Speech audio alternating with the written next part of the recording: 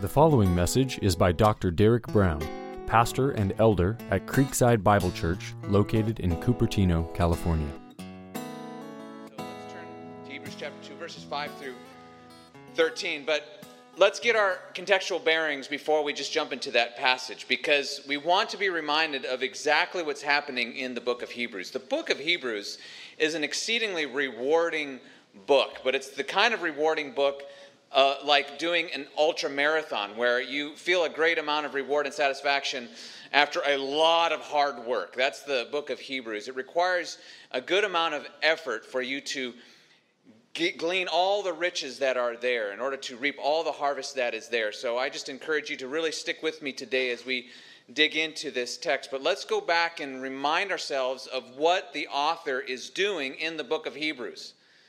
The number one thing that he is doing in chapter 1 and chapter 2 is to show us that Jesus Christ is superior over the angels. If you just write that over chapters 1 and chapters 2. That's the big picture. Jesus Christ is better than the angels. And in chapter 1, the category for proving that is the deity of Jesus. Jesus Christ is God of very God. The angels, well, they're just ministers. They're flames of fire. But they are not God of very God like the Son of God is. So he is making this argument for the superiority of Jesus over the angels in the first chapter with reference to Jesus' deity. And this is important because apparently there's some kind of teaching in this church. Where it came from, we're not sure. Why it originated, we're not entirely sure, though it did have some relation to Judaism, because the temptation was to show that the old covenant was superior to the new covenant, and that these Christians who are Jewish Christians needed to be brought back to the old covenant. And one of the ways of trying to tempt them to do that was to show them that the old covenant was delivered by angels. And we do have some evidence for that in Galatians and in here and in the Pentateuch. But the teaching was that was floating around and seeming to encroach on this church was that the angels were superior to Jesus. Jesus, he's an intermediary of some sort, but the angels, if you really want to get spiritual, you need to connect with the angels because they are superior to Jesus. Well, the author of Hebrews has no patience for that kind of thing, and so he takes that teaching to task in chapters 1 and chapters 2 and labors over many passages out of the Old Testament to show that Jesus is superior to the angels. Number one, because he is God, a very God. He is the creator. Angels worship Jesus, not the other way around. Jesus is the creator of angels. And so those angels, they're mere ministers and flames of fire. And so then you come to chapter 2, verses 1 through 4, and the implication or the application, you might say, of that stunning truth that Jesus is God, a very God, this man who came to earth and purchased our redemption. He was God. He was equal to the Father in every way. Whatever makes the Father God, Jesus possesses in full measure. Because of that wonderful salvation that Jesus brings, therefore do not drift away from Jesus, thinking somehow that the old covenant is better. Because this was the reasoning. If the angels delivered the old covenant to Moses, they had some part in that, and if Jesus is inferior to the angels, conclusion should be that the old covenant is superior to the new covenant. Therefore, Jewish Christians, you need to come back to the old covenant. And the author of Hebrews says that would be a deadly mistake. That would actually lead to your eternal condemnation, because you would be turning your back on the only means of the forgiveness of your sins, namely Jesus Christ. So he interjects this application in chapter 2, verses 1 through 4 to say, okay, Jesus is God, a very God. He is superior to the angels. Therefore, do not drift away from Jesus. Hold fast to him. But then in verse 5 in our passage for today, he actually is going to return again to this issue of Jesus being better than the angels. He's really got to hammer this home. And this has practical import for us, because what I hope to do in the preaching of Hebrews and preaching through Hebrews is to increase our worship of Jesus Christ.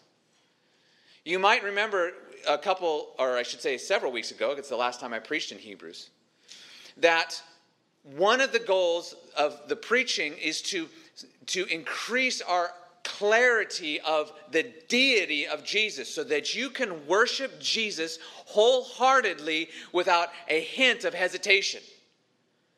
There shouldn't be any hesitation in ascribing to Jesus all the worth and glory that God deserves because he is God. All the worth and glory that the Father deserves, so does the Son. And so I want our worship of Jesus to be solidified, stable, and increased by our study of Hebrews. But what's interesting, as you turn to chapter 2, verse 5, is now the author of Hebrews is going to argue for the superiority of Jesus over the angels based on his humanity. It's just incredible. From both sides, he is going to hammer this truth home that Jesus is infinitely better than the angels. And so that's what we turn to in chapter 2, verse 5. Look, he is going to stick with this topic. Oh, I wanted to say one more thing about how practical this is. It's practical for our own worship of Jesus, of course. But you have religious groups today trying to convince others that Jesus is a mere angel. One group in particular, the Jehovah's Witnesses, claim that Jesus is Michael the Archangel. And so you have two huge weapons in chapters 1 and chapter 2 to dismantle that kind of teaching here in the book of Hebrews, not to mention multiple other texts in the New Testament, so that you can show your friends who are in other religious groups that Jesus, he's no angel. He created the angels. He is the infinite, almighty creator, which is what makes his humanity so incredible, that he would actually take on a human nature to become our Savior. But we're getting a little ahead of ourselves. Let's go back here to chapter 2, verse 5. He is going to go back to this topic of Jesus being superior to the angels. And if you'll look at your bulletins today, today's title, the message of today's sermon is Jesus Christ, perfect man, perfect Savior. The author of Hebrews is going to prove or display this theme through the argument that Jesus is superior to the angels. And so you'll see that reflected in the outline. We're going to follow his argument that Jesus is superior to the angels, and the conclusion of that argument is that Jesus Christ is the perfect man and therefore the perfect Savior. But in verses 5 and following, the author of Hebrews will argue on the basis now of Jesus' humanity that he is superior to the angels. He is superior to all angelic beings, not only because he is God, but also because he is a man. And I even alluded to this a few weeks ago, saying that the angels are mere ministers in winds and flames of fire set about to do the bidding of God for those who will inherit salvation, namely those human beings who have trusted in Jesus Christ. They are your servants.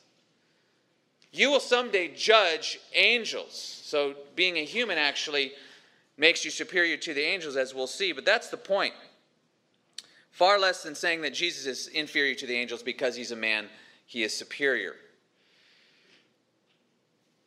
All right, so let us look at this text here. He says, "For it was not to angels that God subjected the world to come, of which we are speaking." So the point here is that as you are considering this Jesus, remember the argument is that he's superior to the angels. Just keep in mind, it wasn't to angels that God subjected the world to come.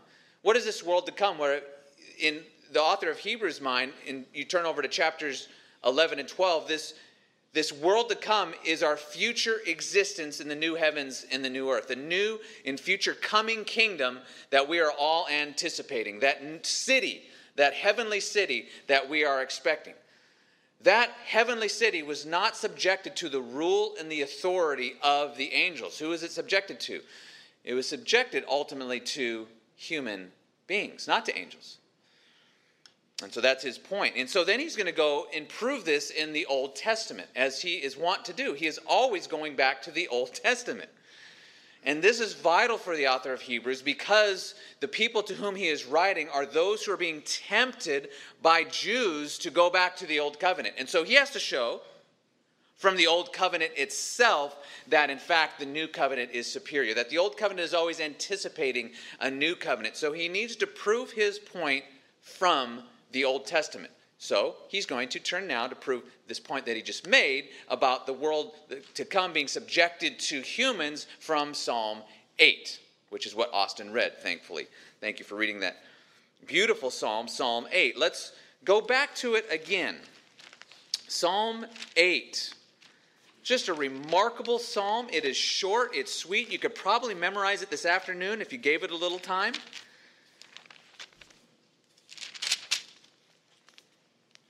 But he's quoting from this passage, and he says, it has been testified somewhere.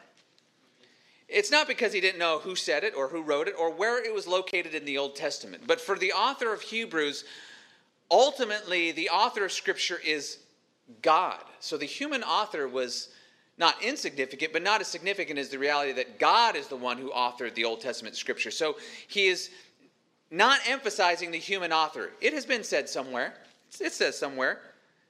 He knows where it's located. He knows his Old Testament, it's clear, but he is de-emphasizing the human author. But this is an author of David. It's clear in your the superscript of the title of the psalm. You'll see here that it is a psalm of David. And he begins this way. He says, "O Lord, our Lord, how majestic is your name in all the earth. You have set your glory above the heavens. Out of the mouths of babies and infants, you have established strength because of your foes, to still the enemy and the avenger." And Jesus actually said, this passage applies to me. So actually, Jesus in the Gospels applies this passage to me, which implies that Jesus is Yahweh, but that's for another time. Verse 3, when I look at your fingers, the work of your fingers, when I look at your heavens, the work of your fingers, the moon and the stars which you have set in place. Now, just think of that. That is stunning language. We don't want to domesticate that language. We don't want to get bored with that language. And just for fun this week, after I read this and did a little study, I wanted this to hit me. So I got on YouTube. And I started to look for those videos that show the Earth, and they span out span out from our solar system and then our galaxy, and they keep spanning back and spanning back and spanning back and spanning back, and bring it all the way out to all the pictures that we know of in terms of the known universe that the Hubble telescope has taken, and it backs out until you can't even tell where Earth is because it's so far in the background now that you've panned all the way out to go as far as you can out to these galaxies way beyond our solar system and our own Milky Way galaxy. And so I just got online to kind of watch this for 5 minutes and just be like, oh my goodness, you've got to be kidding me, right? And it's just, you just overwhelmed. And David didn't have access to that. He just looked up at the sky and he could tell this is a massive universe. I don't know how big, but it's massive. And he's saying, when I look at your heavens, the work of your fingers, the moon and stars that you've set in place, he is stunned. And so I thought, maybe I'll do some math, and I'll try to help us grasp how big our universe is, and how small the Earth is, and how small we are compared to the universe. Well, that ain't going to happen, because I didn't understand half the math they were throwing at me. So I said, enough of that. But then I found a kind of a pithy little saying, and I thought, okay, maybe this will give us some idea, even though I'm not even sure how accurate this is. So you scientists, you go out there and you confirm this. But I did find, in all my research, I found this one statement. It said, if you took the known universe and basically our world, the Earth was, now you shrunk it down, the Earth now represents the known universe, how big would humans be? And one person said it would be the nucleus of an atom.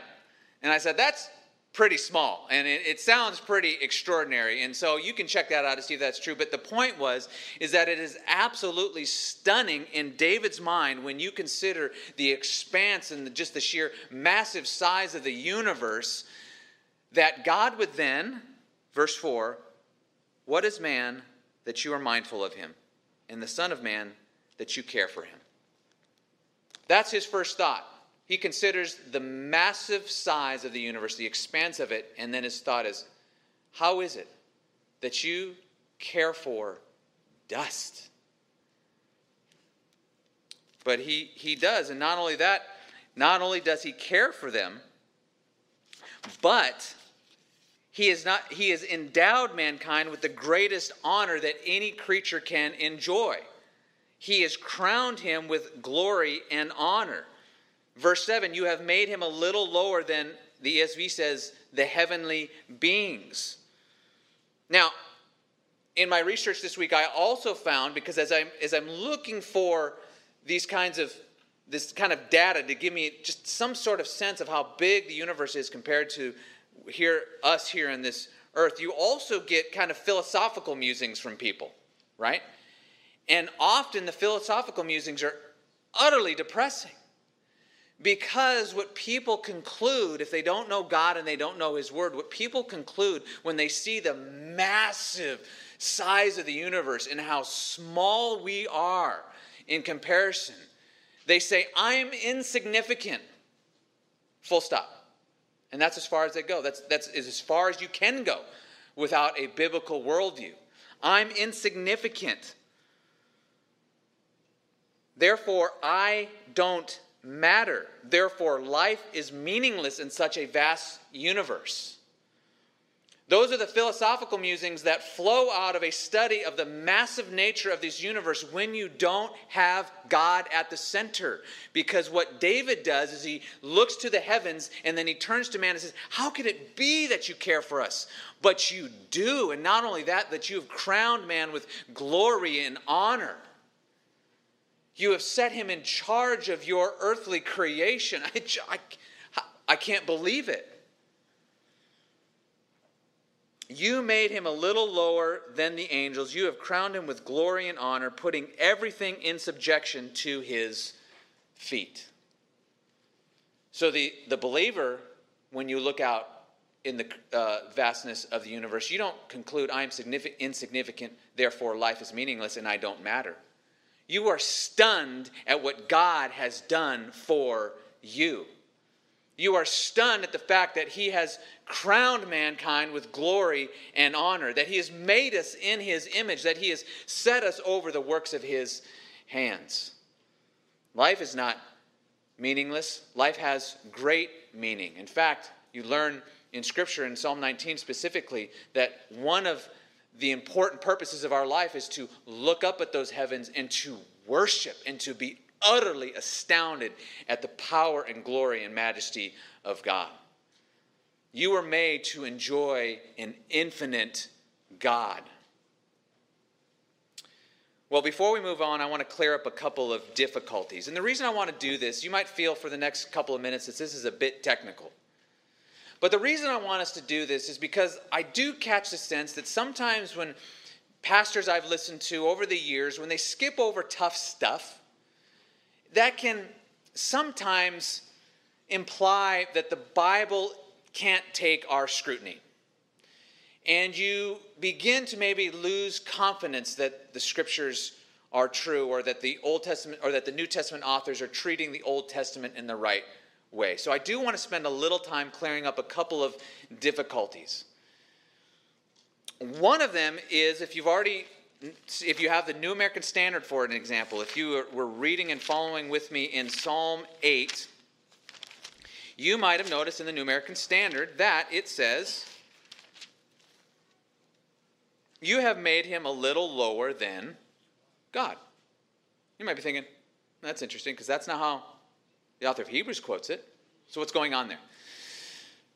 The ESV, if you have the ESV, if you're reading the ESV, at least in the latest edition, it says, you have made him a little lower than the heavenly beings. And then it gives you a footnote and it says, or God. Okay? And you turn over to Hebrews, and the author of Hebrews says, you have made him a little lower than the angels. And you might be thinking, wait a second, is the author of Hebrews playing fast and loose with the Old Testament just to prove a theological point? I mean, that doesn't sound legit. And I would say, it's not. There are two ways that this problem has typically been solved by Bible interpreters. The first one is the author of Hebrews is clearly in error. Okay? You just got to reckon with that. Bible's not inerrant. There's errors. Here's one of them. He just got it wrong. Let's move on with our day and go to lunch. Okay? That's one way to deal with it. It's an easy way. It doesn't require any work. But that's one way. The other way may sound better, but it's no better. It's the New Testament authors, they're inspired by God. They can do whatever they want. Okay? It's authoritative. Don't try to figure out what they're doing. They can do it. Just accept it. I don't think that's adequate either. Rather, I believe that the author of Hebrews is within his interpretational rights to make the move that he does here. He's not playing fast and loose with the Old Testament. So let me propose a couple of solutions to this potential problem here, okay? One potential solution here is that this word Elohim can in fact elsewhere mean heavenly beings. For example, Psalm 82 verse 1, the word is translated, this word Elohim here, which is translated most of the time with reference to the one true God. It can sometimes have reference to gods, like the idols of the nations, the false gods of the nations, but occasionally it can refer to heavenly beings, like Psalm 82 1, for example.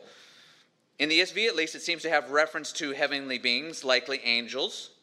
So one could argue that the author of Hebrews here is within his interpretational rights to translate it this way.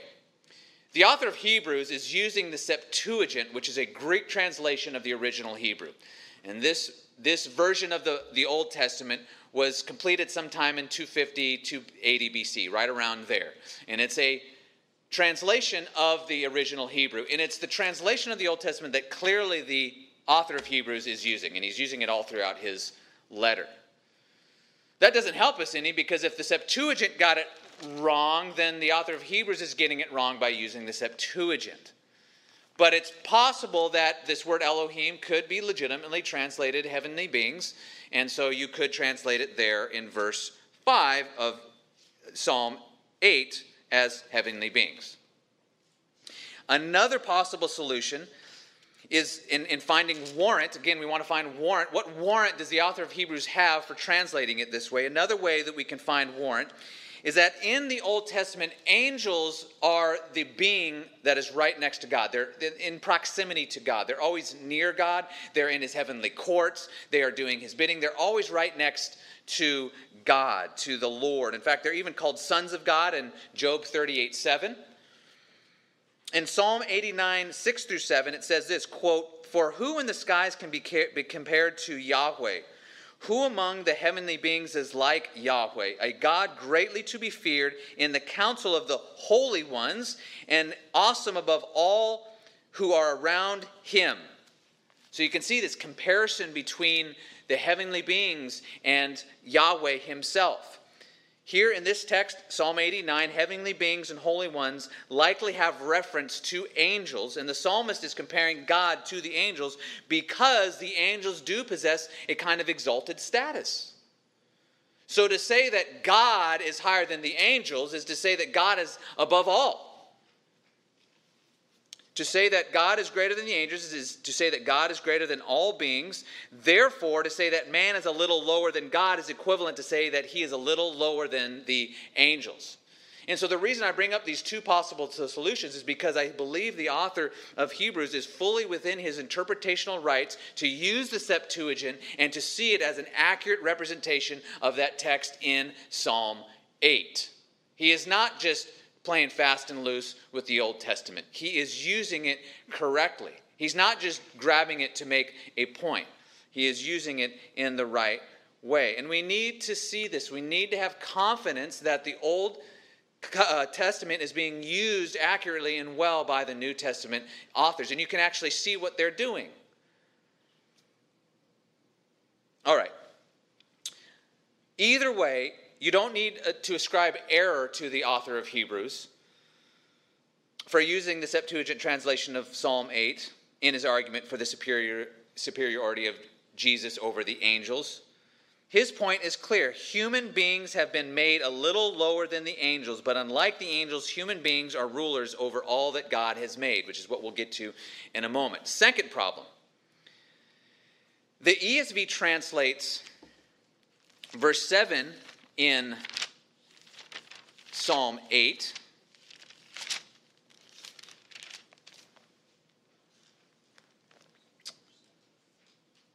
verse 7 in Hebrews chapter 2. Hebrews chapter 2, verse 7, ESV translated, "You have made him for a little while lower than the angels."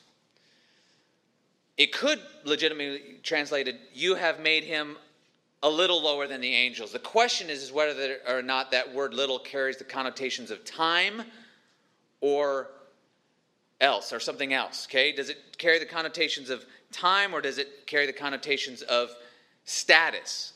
And the way this word is used in the rest of the New Testament, I tend to take it to be a little while lower, so that it does have reference to time.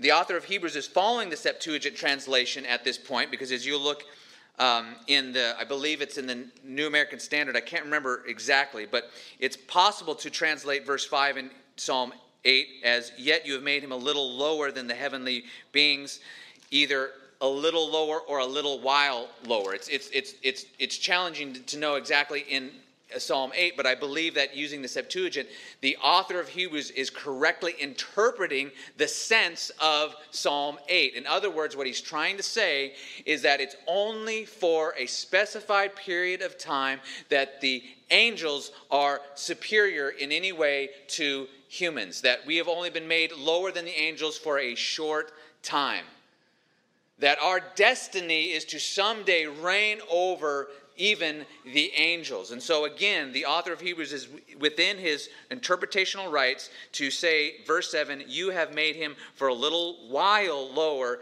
than the angels," as he is reading Psalm 8 through the Septuagint.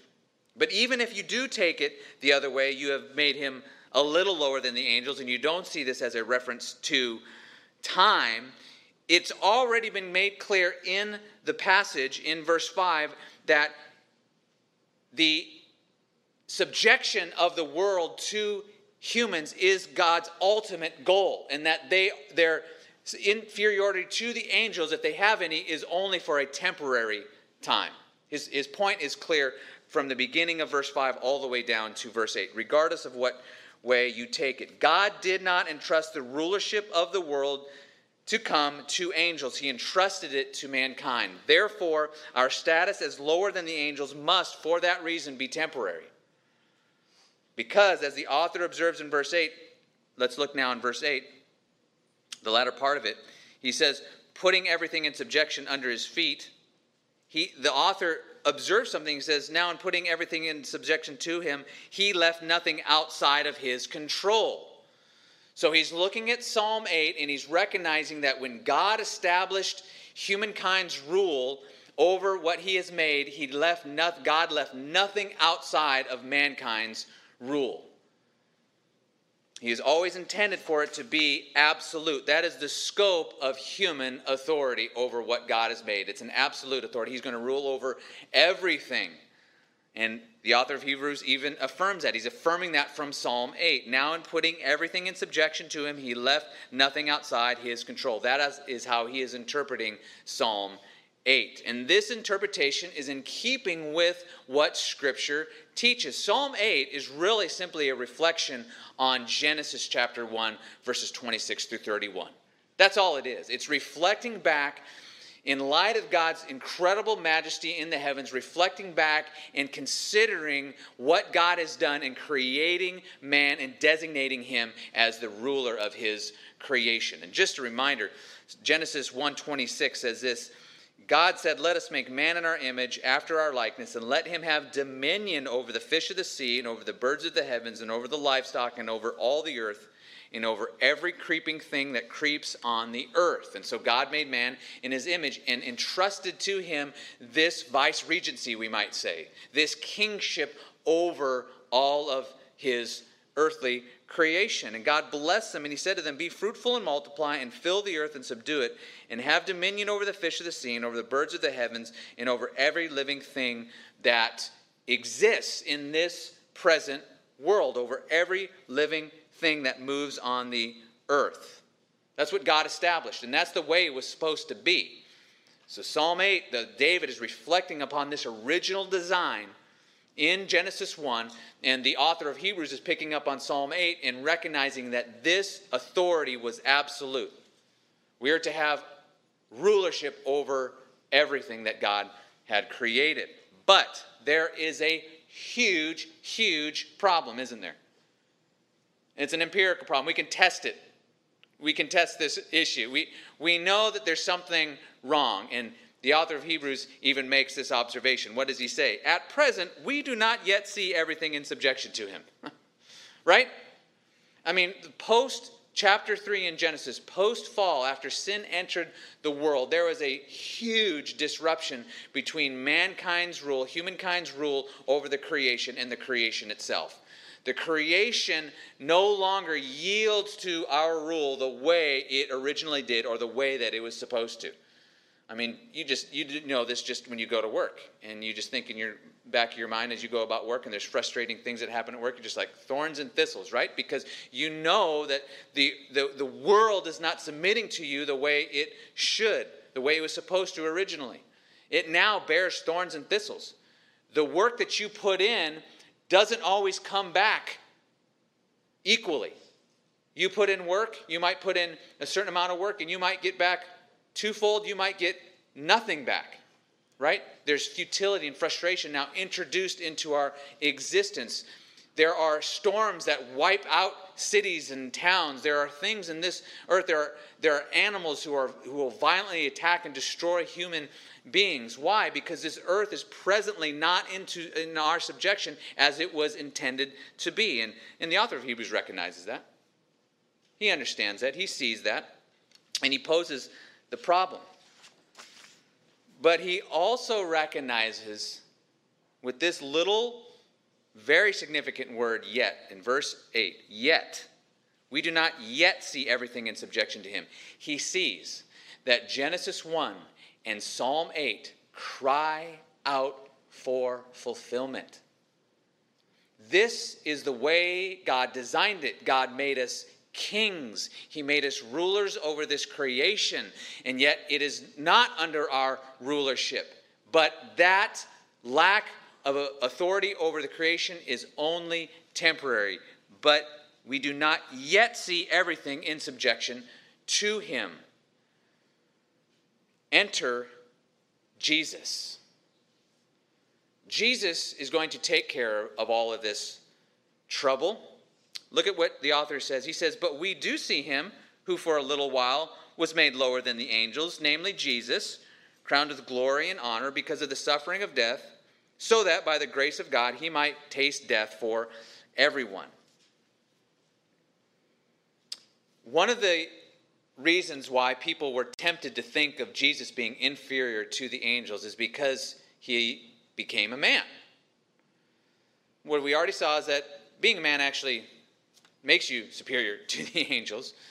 But nevertheless, this is something that the author of Hebrews had to reckon with and had to help people reckon with it. Yes, in fact, he did become lower than the angels for a time in the incarnation. Everything that God is, the Son is, but everything that man is, the Son also became. He took on a genuine human nature. The divine nature now and the human nature are together in perfect union. There's no blending of the two natures, no loss of either nature, no confusion of the natures. The God-man, the Lord Jesus Christ, is truly God and truly man. It is for this reason that Jesus became lower than the angels, for the sake of the incarnation. He did not become lower than the angels in his divine being or essence. He always remained God of very God. That is Orthodox Christianity. If you deny that, then you've denied the faith. He was always the Son. The divine nature was always intact. Wonder of wonders, even when he was a baby in the manger. The infinite divine essence was still intact. That's just mind-blowing. But by becoming a man and becoming vulnerable to death, he was made lower than the angels during the time of his earthly life. See, angels don't die. And so in that way, angels have an advantage over humans. But in another, even more significant way, it's a disadvantage. Because they cannot die, they cannot atone for the sins of mankind. Jesus can, because he became a man. the Lord Jesus Christ is going to achieve redemption and glory and honor by giving himself over to death and then defeating it. No angel can do that.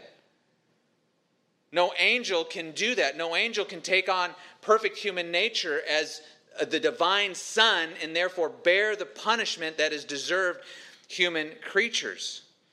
Why did Jesus assume this lower status and vulnerability to death? Why did he do it? He did it. Verse 14 makes it explicit. He did it so that he could taste death for all of God's people. That's why he did it. He did it because he loves his people. He did it to rescue you from the clutches of death and from the clutches of sin and from the clutches of hell. That's why he did it. He had to be made like us. Verse 14, quote, "Since therefore the children share in flesh and blood, he himself likewise partook of the same things, that through death he might destroy the one who has the power of death, that is, the devil. In order to atone for man's sin, Jesus Christ had to become a man." So Jesus Christ is better than the angels because he is a man. That's verses 5 through 8. But as something we're starting to allude to now, Jesus is better than the angels because he tasted death for God's people. Jesus is better than the angels because he tasted death for God's people. This word taste might sound to us that it's just kind of a little sipping. This word taste doesn't mean that. It means full experience. Jesus took on the full experience of death. The reason why you don't have to fear death is because it's already been dealt with in Jesus. He died your death for you. Fully, completely, not halfway, not 3/4 of the way. He didn't become kind of. He wasn't put up on the cross and he got kind of weak and then was taken down and then showed himself and resuscitated himself in kind of a halfway and showed himself to his disciples. No, not at all. He died completely and then was raised from the dead, so that you don't have to fear death because he is the one who did death for you. Death is now not the end, is now the entrance into eternal life. It is now a mere passageway into pleasures forevermore. And Jesus did that, and the only way he could do that is by becoming human. What is really interesting, though, is that the author of Hebrews in verse 9, he says that Jesus' crowning of glory and honor came after his death. After his work of redemption, that's when his crown of glory and honor came. Psalm 8 says that human beings were crowned with glory and honor due to their creation. At the creation is when we are crowned with glory and honor. Jesus was crowned with glory and honor after his work of redemption. What's the significance of this? Well, let's think about it for a second.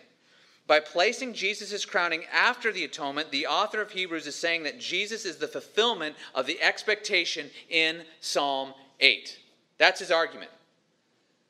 That crowning of glory and honor which Jesus achieved after the atonement is showing that the author of Hebrews sees this, Jesus, what he's doing as a fulfillment of that expectation in Psalm 8. God created mankind. He crowned him with glory and honor. He set him over the work of his hands and put everything in subjection to him. But that rulership, as we know, has been disrupted. It's been hindered, not completely overthrown, but it's been disrupted and hindered ever since the fall. Much of that original glory was lost, wasn't it? It's not completely lost, but a lot of it was. Then Jesus Christ became a man and came to life and came to earth and gave his life to atone for God's people's sin. He came to take away sin, which is precisely why our rulership has been disrupted. The reason why we don't rule this world the way we are intended to is because of sin. And Jesus was, for that reason, crowned with glory and honor for his atoning work. The implication that will be brought out here later in Hebrews, and that's brought out in even fuller ways in other passages in the New Testament, is that Jesus Christ is the perfect image of God and the perfect image of man. Jesus Christ is the King of all creation. Here it is. He restores man's glory and honor. It's a redemption project. It's a restoration project.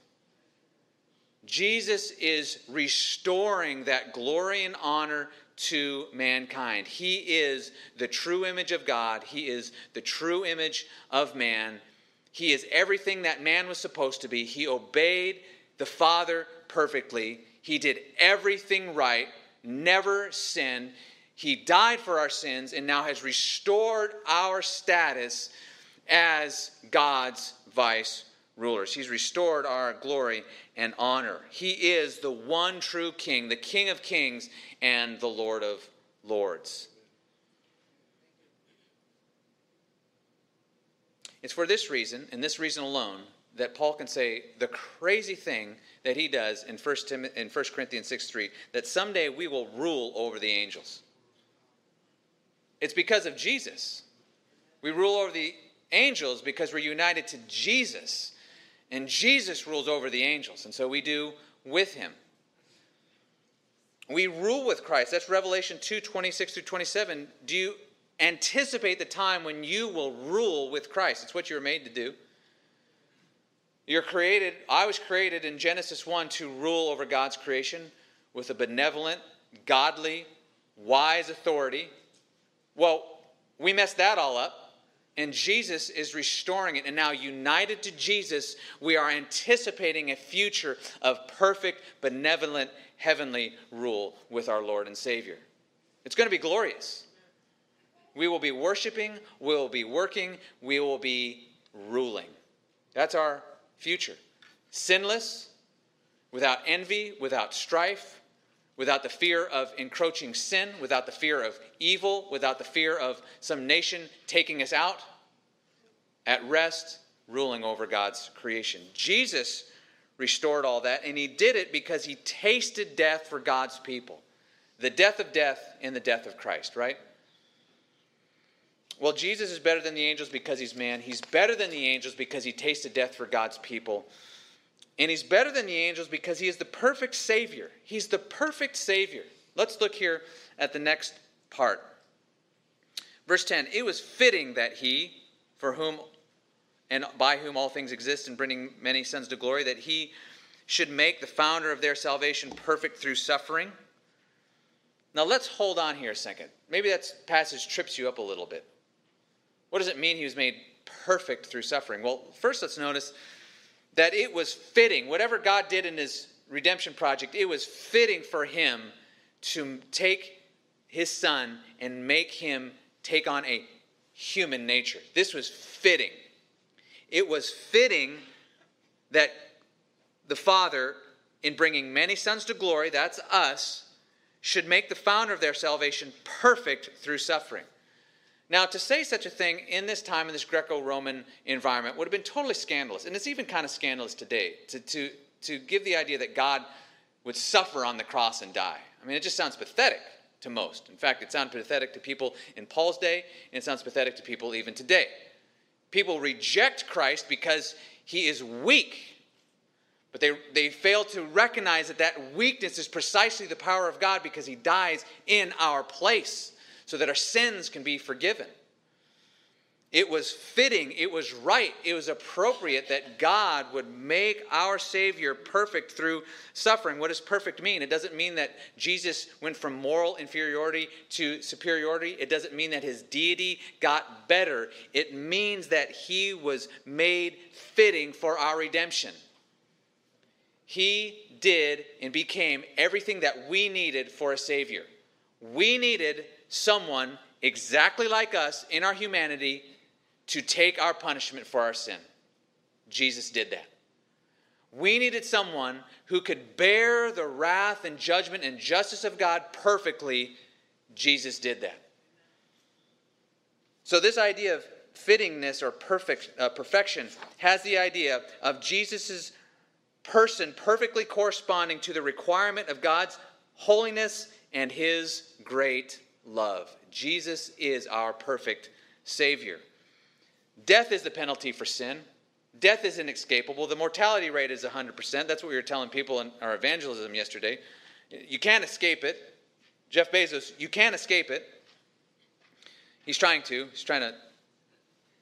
figure out a way to escape death. You can't do it. Maybe put it off for a little while, but you can't escape it.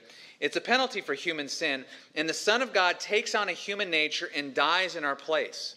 And we'll also see next week that his taking on a human nature enables him to now also come alongside us and sympathize with us in our suffering, in our temptation, because he suffered and was tempted in his earthly ministry as well.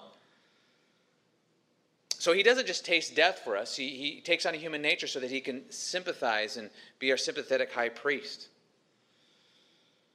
But he does take on a genuine human nature to die in our place. And this was fitting.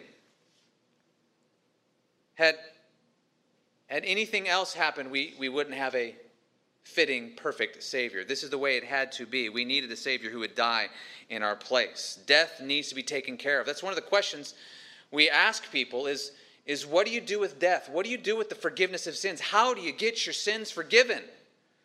When we are going door to door, that's one of the questions that we often ask. And Jesus provides that forgiveness because he dies our death in our place. Well, Jesus is better than the angels. This is our last point, and this is where we will end. Jesus is better than the angels because he has true brotherhood with his people. He has true brotherhood with his people. This is a beautiful thing. Verse 11, it says, "For he who sanctifies," that's Jesus, "and those who are sanctified," that's us, "all have one source," or all come from one. And the idea here is likely that he's saying that it's the Father who designed all this redemptive plan. It's Jesus who is our perfect Savior. And Jesus is the one who sanctifies us, who saves us and sanctifies us and makes us like him. And it's all coming from our Heavenly Father. It's all coming from one place. We all have one Father together. And it's for this reason that Jesus is not ashamed to call us brothers. We are God's children by adoption because we've been saved by God's one true Son, who is his one true Son, not by adoption, but by his essence. He is God of very God. We are his brothers, and therefore he's not ashamed to call us brothers. This is a beautiful, beautiful thing. Jesus Christ, the perfect righteous one, the creator, the holy one of all creation, takes us into his arms and says, "I'm not ashamed to call you my brother and my sister. You are mine. I have bought you. I have purchased you. I've taken on your nature. I share with you flesh and blood. You are my brother." I mean, that is just an incredibly wonderful thought, a beautiful thought. Us hard-hearted sinners, that the Son of God would give himself for us and then say, "I'm not ashamed to call you brothers. I've covered you with my righteousness." You just think about that this week. How many times did you blow it? How many times did I blow it? Ask my wife. Don't ask my wife. How many times did I blow it? Jesus is not ashamed to call me brother. He's not ashamed to call you brother. He's not ashamed to call you sister. Why? Because he has died for you. Because you belong to the Father. And again, this solidarity is proven from the Old Testament. Just briefly, I want us to go through these texts, just each one very quickly here. He's going to prove it from the Old Testament. He has to, right? He's talking to those who would have been familiar with the Old Testament, many of whom were Jews. So he goes first to Psalm 22. Psalm 22, you know that psalm. It's a psalm that Jesus quotes when he's on the cross. my God, why have you forsaken me?" He's quoting Psalm 22. He's on the cross. Psalm 22, it's a psalm of David. This comes from Psalm 22. "I will tell of your name to my brothers. In the midst of the congregation, I will sing your praise." In Psalm 22, you have the description of the Messiah being accosted and treated horribly by people, by his enemies. And that is a good portion of the psalm. It begins that way, and it takes you through these just heart-wrenching cries. He says, verse 5, verse 2, "Oh my God, I cry by day, but you do not answer, and by night, but I find no rest." Jesus here being prophesied, the life and the death of Jesus being prophesied here now through David's words. He's crying out to God, seemingly not to answer because Jesus is continuing to hang on the cross. And some are even saying, if you really know God, Jesus, then tell him to get you off the cross. That's the kind of mockery he was receiving. Verse 7, all who see me mock me. They make mouths at me. They wag their heads. And so this is just a horrendous situation of the suffering of this Messiah. Verse 16, verses 16 through 18 describe the crucifixion remarkably. Verse 16, for dogs encompass me, a company of evildoers encircles me. They have pierced my hands and feet. I can count all my bones. They stare and gloat over me. They divide my garments among them. And for my clothing they cast lots. That was fulfilled in Jesus' crucifixion. But then guess what? The resurrection is actually prophesied in Psalm 22.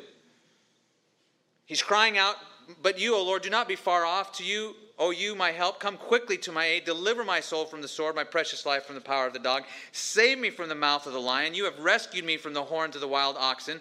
So in verse 21, he cries out to be saved. Right, the latter part of verse 21, there's a turn. You have rescued me from the horns of the wild oxen. And then verse 22, I will tell your name to my brothers. Wait a second. How are you going to do that? How are you going to do that if you're dead? Well, it's because he's resurrected. I will tell of your name to my brothers. And so the psalmist is actually anticipating a time when this Messiah will suffer, but also when the Messiah will not ultimately succumb to death. Yes, Jesus did die, but he did not succumb to ultimate death. He was raised again, which is why he can say, I will tell of your name to my brothers. In the midst of the congregation, I will praise you. Jesus is able to do that because he rose from the dead. We have solidarity with Jesus. We have, as Ephesians says, we've been raised up with him. Right? There's coming a day when he will announce us to the Father, present us to the Father. Not ashamed, but happy to do it.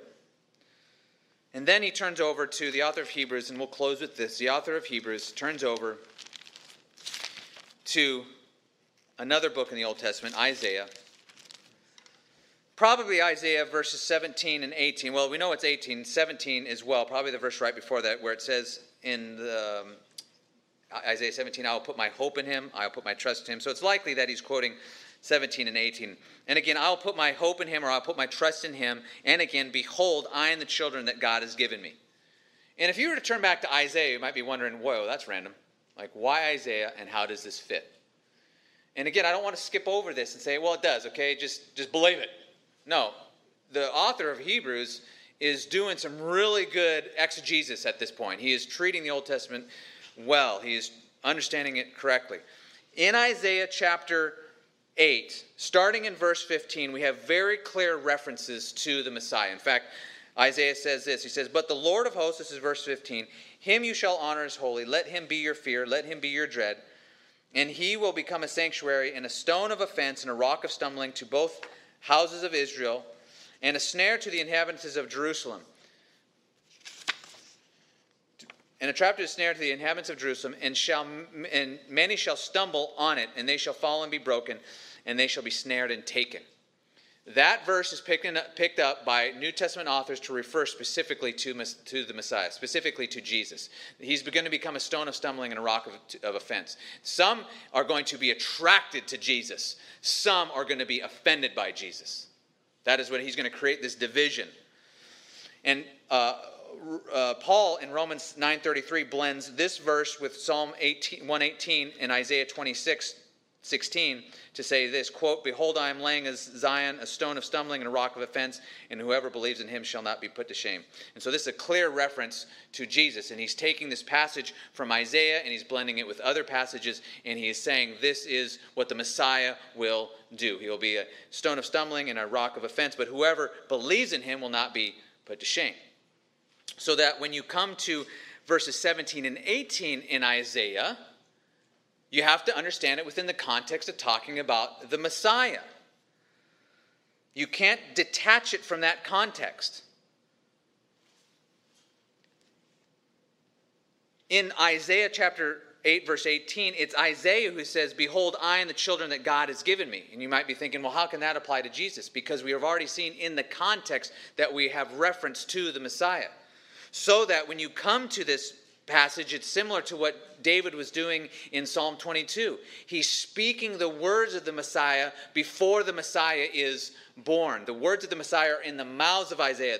It's in the mouths of David. And just like Isaiah, the Messiah and his children do become a sign. Let me turn over to Isaiah just briefly, because this is remarkable. Isaiah chapter 8, you have to read the rest of the passage. It says in chapter 8, verses 17 and following, it says, I will wait for the Lord who's hiding his face from the house of Jacob, and I will put my hope in him, or I'll put my trust in him. Behold, I and the children whom the Lord has given me. Okay, and that's what author of Hebrews quotes. Are signs and portents in Israel from the Lord of hosts who dwells on Mount Zion. This is interesting because Isaiah and his children would become signs to Israel that God was saving a remnant and judging the rest of Israel. Jesus and the children that God has given him are also a sign to Israel that he is saving a remnant but presently judging Israel. And this is the case.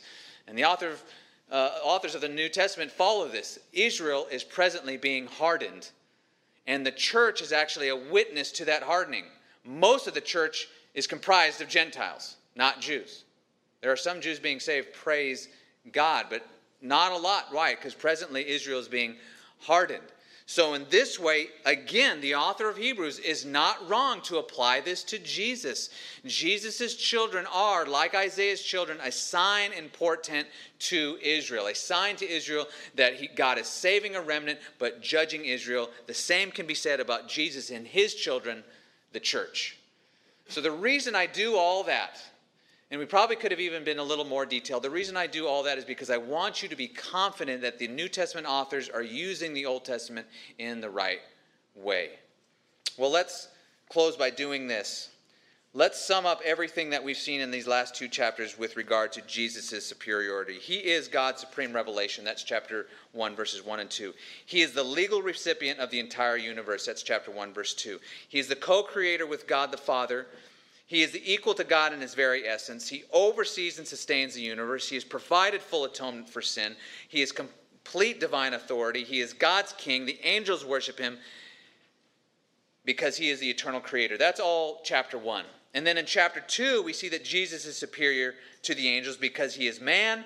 He has tasted death for God's people. He is the perfect Savior, and he has true brotherhood with his people. So I hope you walk out of here today convinced that Jesus is superior to the angels. Amen? This is your Savior. This is Jesus Christ. There's no one like him. God said in Isaiah, to whom will you compare me? There's no God in any religion who holds a candle to Jesus Christ. No God. He is a Savior who fits your need perfectly. You are unrighteous. He is perfectly righteous, and he gives you his righteousness as a gift. You are guilty. He is perfect and paid your penalty of all of your sins on the cross, so you stand guiltless before God.